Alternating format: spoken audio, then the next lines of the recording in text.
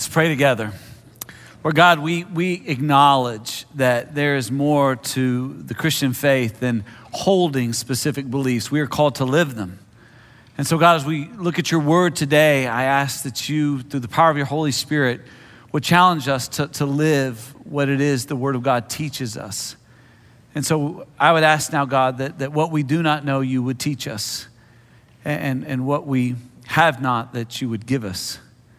And what we are not, that you would make us. And now as I get ready to preach, I ask, God, that you would let the meditation of my heart and the words of my mouth be pleasing to you, O Lord, my rock, my redeemer. In Jesus' name, amen. We are this year talking about what's next. That's the theme for the entire year. And it's not a question, it's a statement. We know what's next. The rapture is next. Christ is going to return and he's going to rapture his church. And for those of us who believe, this is something we're anticipating.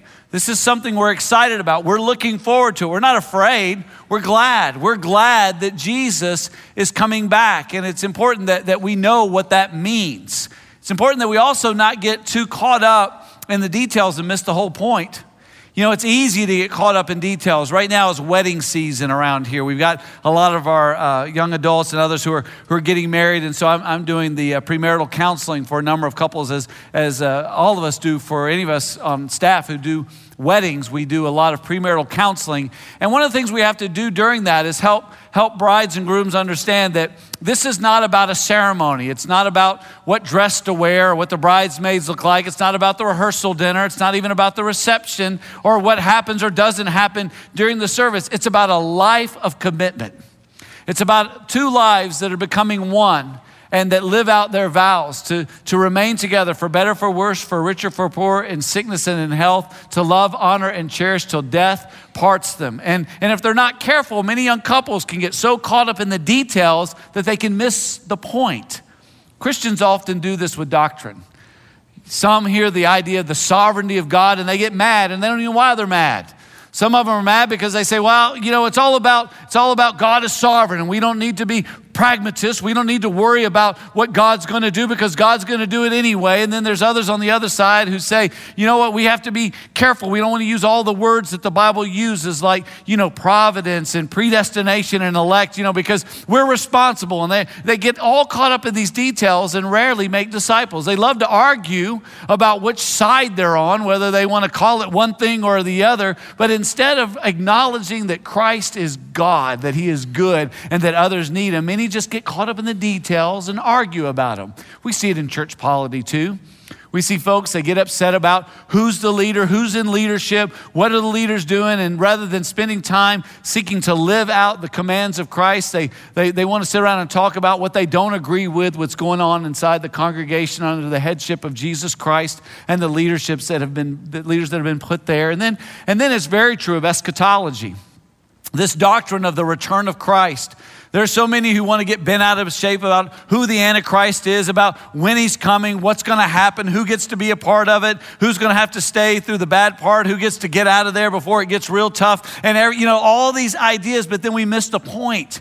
We got to make sure that we don't miss the point. I'm reading this devotion by Tony Dungy right now. I highly recommend it. It's just a simple daily devotion. Even for guys that don't like football, you'll love his insights. This week, he was writing about the very text that we're looking at today, about the return of Christ. Look what he said. He said, when and how Christ will return will continue to be debated. Surely that is the truth. But look, the thing you need to remember is that he will. He's coming back. Jesus Christ is coming back, and when he does, he's going to bring judgment on this world. All of us will be held accountable for our lives, and it makes no sense to get caught up in all the details that are debatable. Rather, God has called us to understand our responsibility in light of the fact that he's returning, in light of the fact that he is coming and that he is coming again. And so this is what this series is about. This whole year really is helping us to map out a plan for our forever so that we can live now in light of what is to come. Now, before we get into our text, I want to quickly review where we've been over the past few weeks because we've covered some serious land. So if you've got your Bible, and I hope that you do, take it out and turn with me now to 1 Thessalonians. And go over to to chapter 4 where we began this series. And I want to just remind you of what's in there, at least as it pertains to the last couple of weeks. If you look in verses 13 through 18, you'll be reminded that the rapture is real and is going to happen. Jesus Christ will return from heaven with the angels and with all the souls of the redeemed of God who have gone before. There will be clouds, there will be the call of the archangel and the trumpet sound, and the dead in Christ will rise. That is, the bodies of the redeemed people of God whose souls are with God in heaven now, they will come out of their graves with resurrected bodies.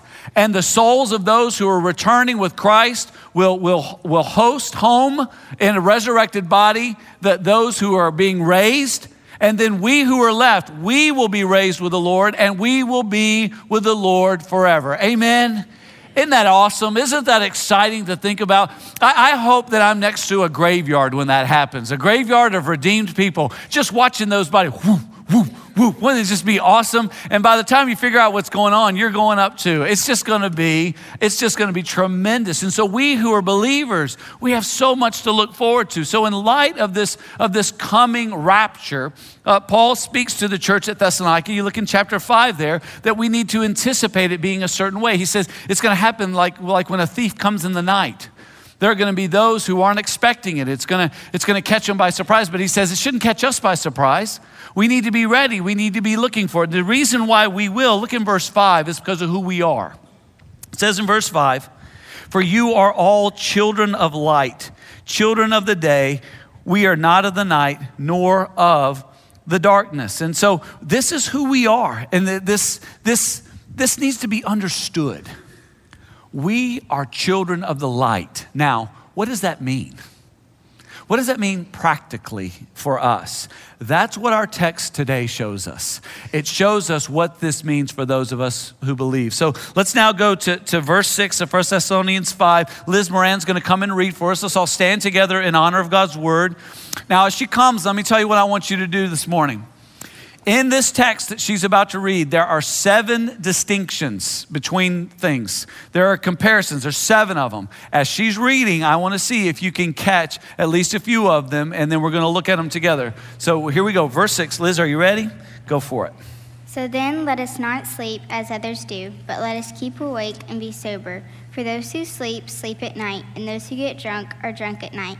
But since we belong to the day, let us be sober, having put on the breastplate of faith and love, for a helmet, the hope of salvation. For God has not destined us for wrath, but to obtain salvation through our Lord Jesus Christ, who died for us, so that whether we are awake or asleep, we might live with him. Therefore, encourage one another and build one another up, just as you are doing." The word of the Lord. Thank you, Liz. Well done. Go ahead and be seated. So did you see any distinctions there? Did you see any differences, comparisons? There's 7 of them. Let me show you them. There's light versus darkness. There's day versus night. There's awake versus being asleep. There's sober versus drunk. There's salvation versus wrath. There's alive versus dead. There's hope versus despair. Now understand, all of the things on the right side, these are the things that we are born into and we do naturally because we're born with a sin nature. We are naturally born in sin, separated from God, which puts us in darkness. It makes us people of the night. We are asleep. We are not aware of the greatness of the glory of God. We have to get drunk on the things of the world, not just with wine, but drunk with power or pleasure or prestige, whatever it is, possessions, whatever it is that hypes you up and makes you temporarily happy. If you don't have Christ, then that's what you're getting drunk on. And more than that, there's the wrath of God that we are born under. There is death because we're spiritually dead, and there is despair. But for those who know and believe the gospel, we are transformed. It's not just that we have a different mindset. It's not just that we think about things differently. Who we are ontologically, who we are in our being is radically different. And so we become children of the light, children of the day, that we are awake to God. We are sober to the reality of God. We have salvation. We are alive. We have hope. The question that is important to be able to answer is how? How does a person go from being dead to alive? From being drunk to sober? How is a person transformed? There's only one way, and it is through Jesus Christ. Understand that God's design is that we be in harmony. But the reality is we all sin, and the reason we sin is because we're sinners. We are born with a sin nature, and it's created brokenness. That's why there's so much pain in the world. That's why there's conflict in the world. That's why things are not as they should be, because of sin and the brokenness. But God is good, and he did not abandon us to our sin and brokenness. Instead, God left heaven, became flesh, took on the name that is above every name, the name of Jesus. He is Jesus of Nazareth. He is Messiah. He is God in the flesh. He lived a holy life, and then he took that life and he gave it. He died to pay for our sin. And on the third day, he was raised, and that's the gospel. And if we will repent of our sin, if we will repent of the reality that we are of the dark, that we are getting drunk on the things of this world, that we are dead to God, that we are under the wrath of God, if we will repent of that life and by faith receive his life, we can then pursue and recover God's design. And that's what it means to be a child of the light. That is what we are. Colossians chapter 1, verses 13 and 14 describes it beautifully. It says, he has delivered us from the domain of darkness and transferred us to the kingdom of his beloved Son, in whom we have redemption, the forgiveness of sin. We are out of the dominion of darkness. We are now in the kingdom of light. For everyone who repents and believes in Jesus Christ, we are now under a new head. We are now part of a new kingdom. It is the kingdom of light, and we are now his children. So we are the children of light. And the way we live is intentional and it's intense. If it's not intentional and it's not intense, I can assure you, you are not living out what Christ has called us to. What we see in our text today is this intentional, intense life of being a child of light. And there are some let us statements that are here that I want us to walk through and I want you to take note of. So take note of this first one. As children of the King of Light, let us first of all stay awake. Stay awake.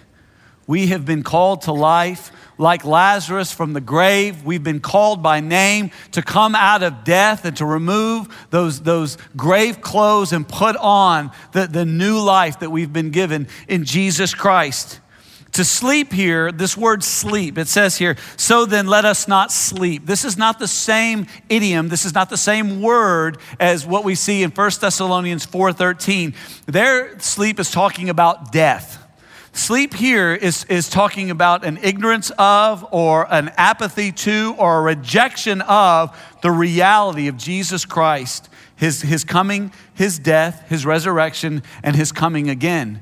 And so Paul is writing to the church here and says, so then let us not sleep. Let us not be oblivious as others are, as others do, but let us keep awake and sober. For those who sleep, sleep at night, and those who get drunk are drunk at night. So to sleep, as one commentator said, is to be morally and spiritually disengaged and or living without a consciousness of the coming day.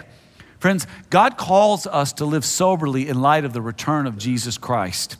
If you're taking that seriously, that impacts everything you do with your time and your money, your emotions, and the way in which you focus on your work at school and your vocation and in your neighborhood. It changes everything. It's not just something you do on Sunday for a couple of hours. It's something that you do every day of your life because you've been made alive to Christ. And if you're not, you're missing it. What you're doing is you're living in the dark. And probably verse 7 describes a lot of the desires of your heart, whether they're acted on or not. Because that's what happens when you're not living in the light. Not only are you tempted, but you're tempted in desire, and a desire often leads to the behavior. And so you miss out. When I was a freshman in college, we had a pretty serious problem in that the athletes, the football team, was not getting to class. They were literally not going to class. And the reason why is because they were partying all night. And so to help this, our coach created a new policy. And the policy was everyone had to be not only in their dorm room, but actually tucked in their beds by 10 o'clock. And to make sure this policy was enacted, our strength coach, Doc Crease, 6'4", 280 pounds, tucked us into bed every single night. Every night, beginning at 10 o'clock, he would go into every dorm room and he would touch the head of every single player.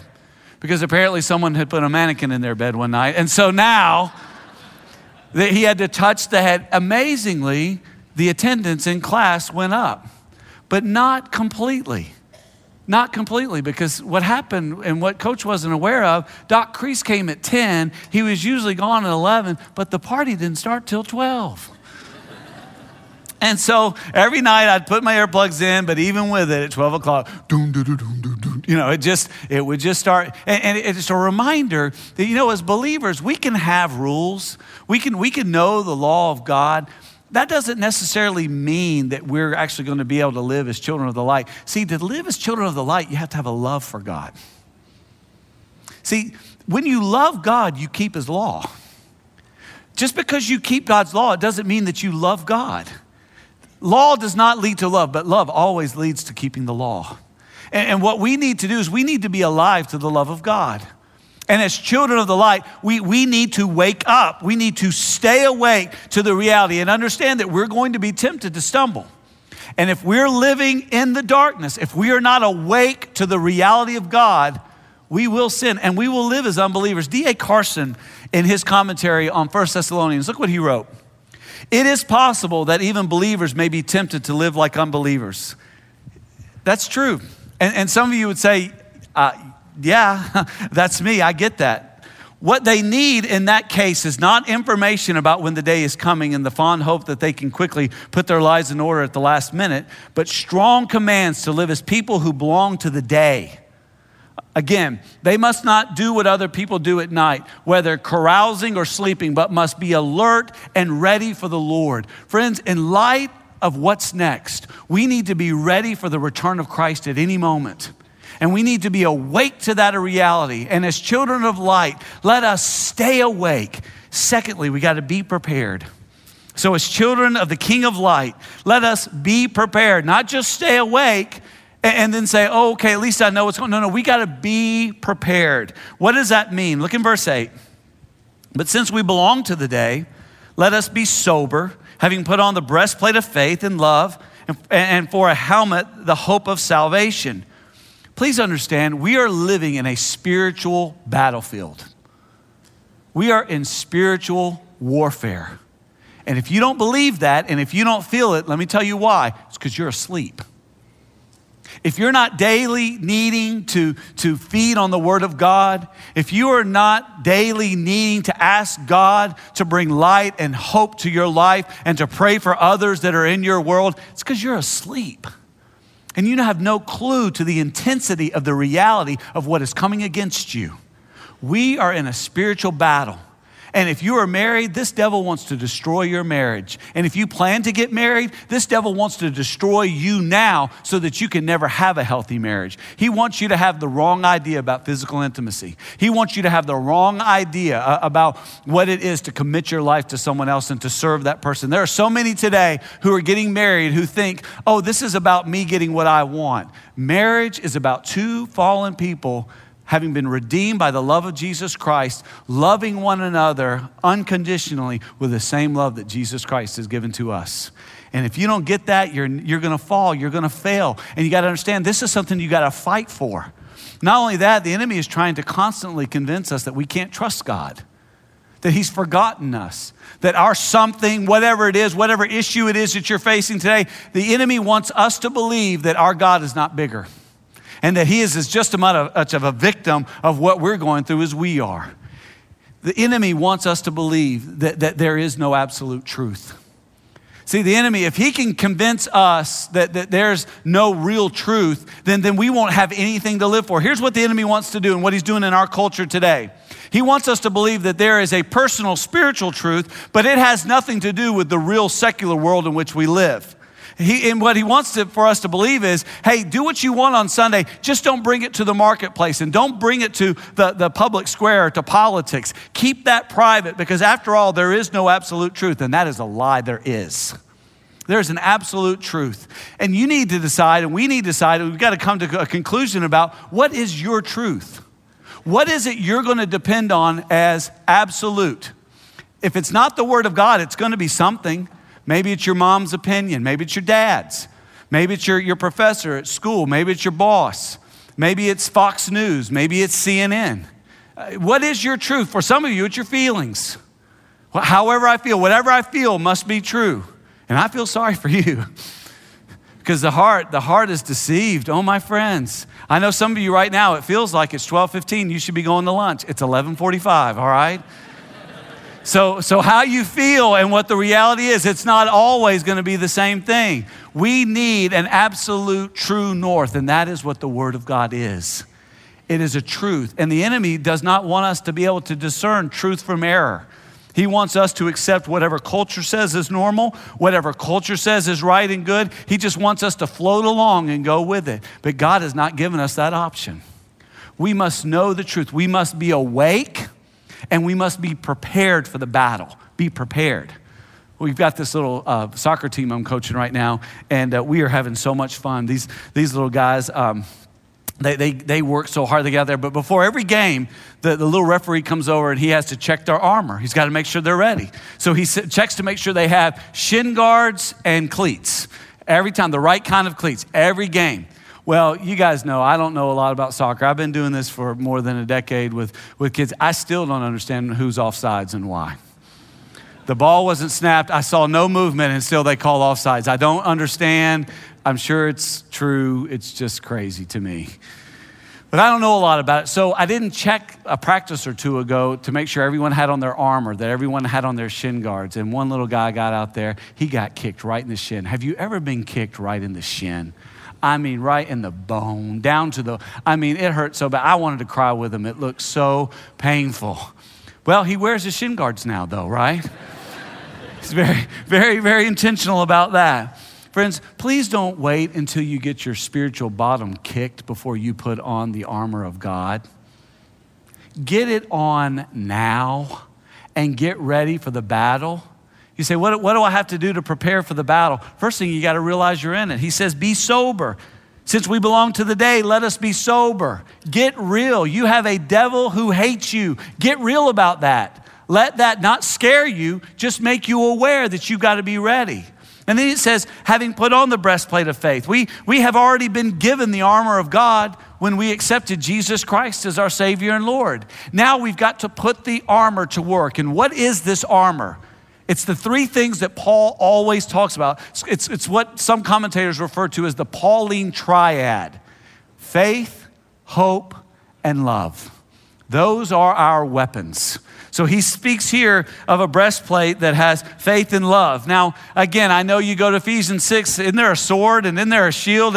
It's not about what the weaponry, it's descriptor. What matters is that we have the actual thing that gets it done. And what gets it done in the war, the spiritual war? Faith, love, and hope. So what is faith?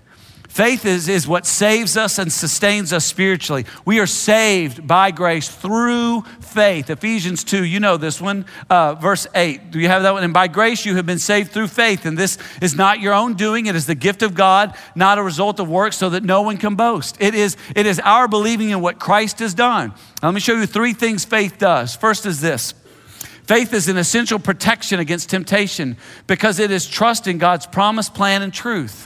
Faith is not simply saying no to sin. It's saying yes to God's plan, yes to God's truth, yes to God's promise. It's not just a no, it's a better yes. If you have faith, you're living for a better yes. You're living for what is best. Second, it is unwavering belief in God's word that protects us from temptation's arrows. Again, if you do not have and know the word of God, every temptation is a likelihood for you to fail.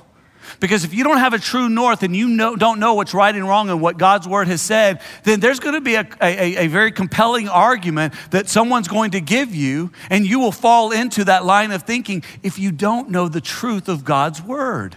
Third thing is this, and this is big. Don't miss this. Looking at it negatively, it is unbelief that characterizes all sin. You see that? It is unbelief that characterizes all sin. When believers sin, they have believed Satan's lie. Every sin is a rejection of the love and the authority of God. Every time we sin, we are saying, I agree with Satan and I disagree with you, God. And there's some that don't even know they're disagreeing with God. And the reason they don't know is because they don't know the Bible.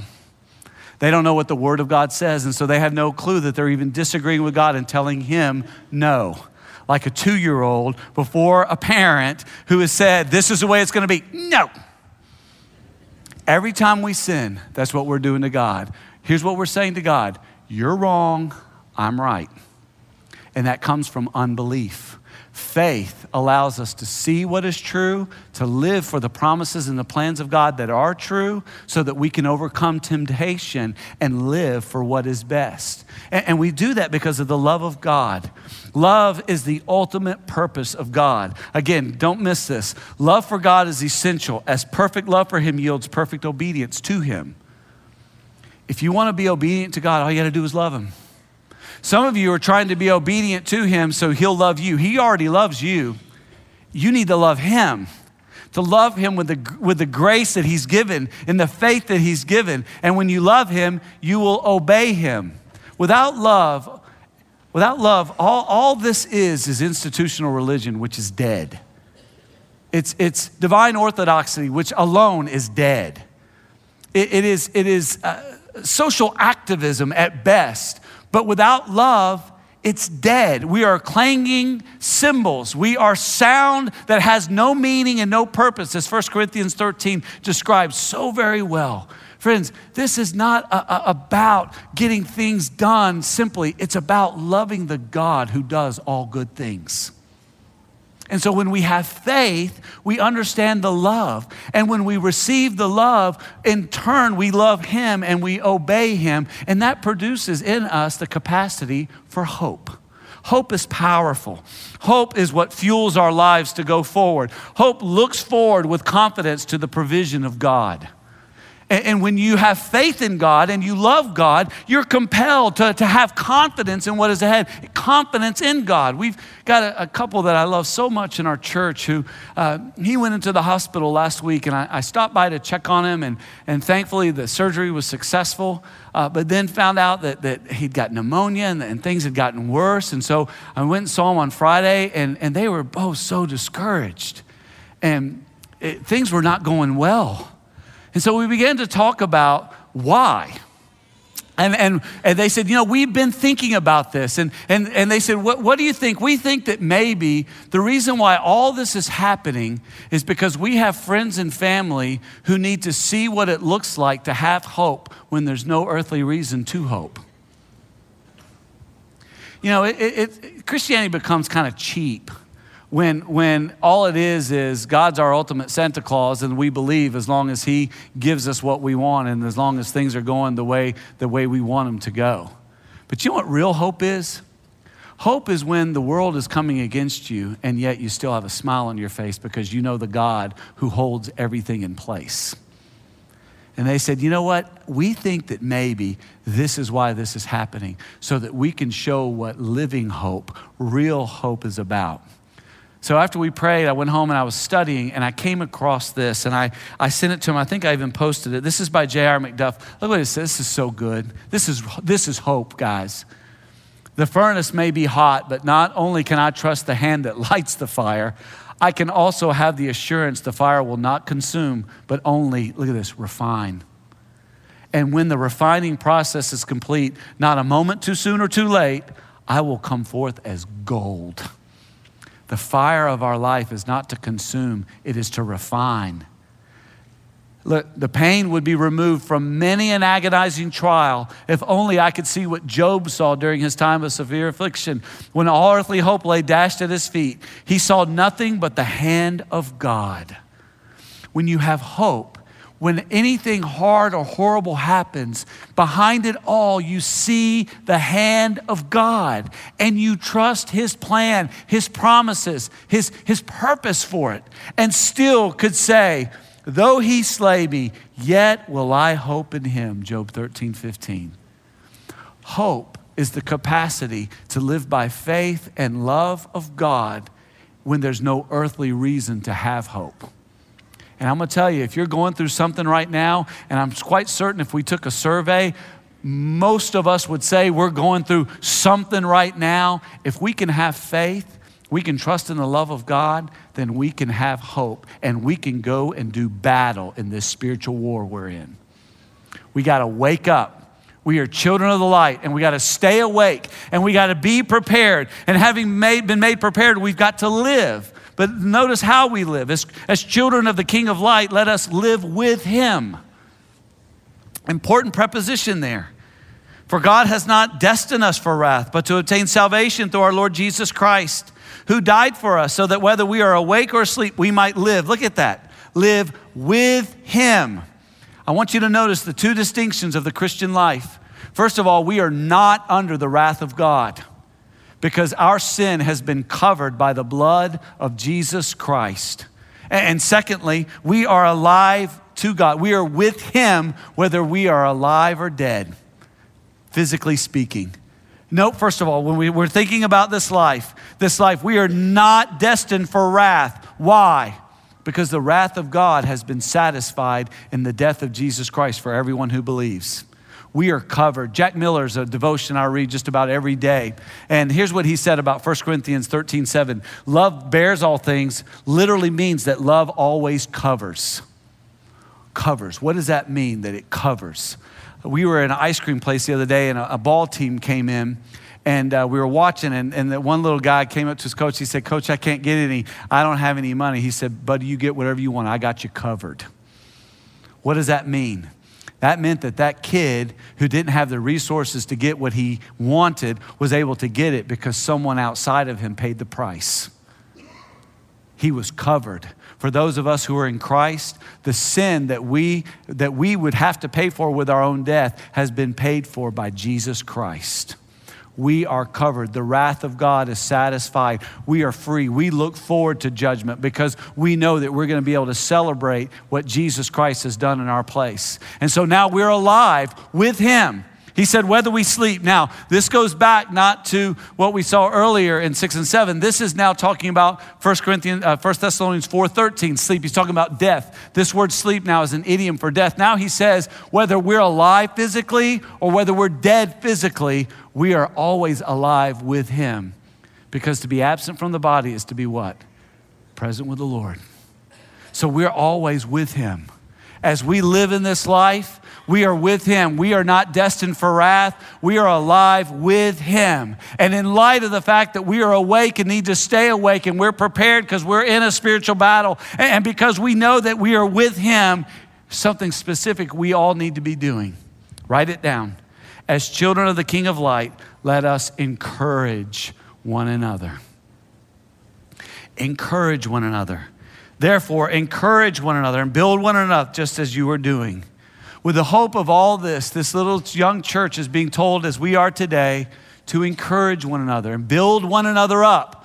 Can I tell you, you can't do that if you're not here.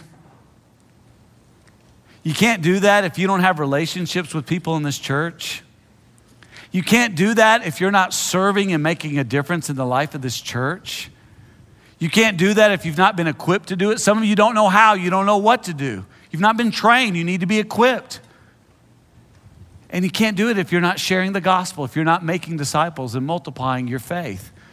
You guys know this. We do 5 things here at Living Hope. It's called the Disciples Pathway. We worship, connect, serve, equip, multiply. If you're not doing this, then you're not encouraging. You're not building up. And we need you.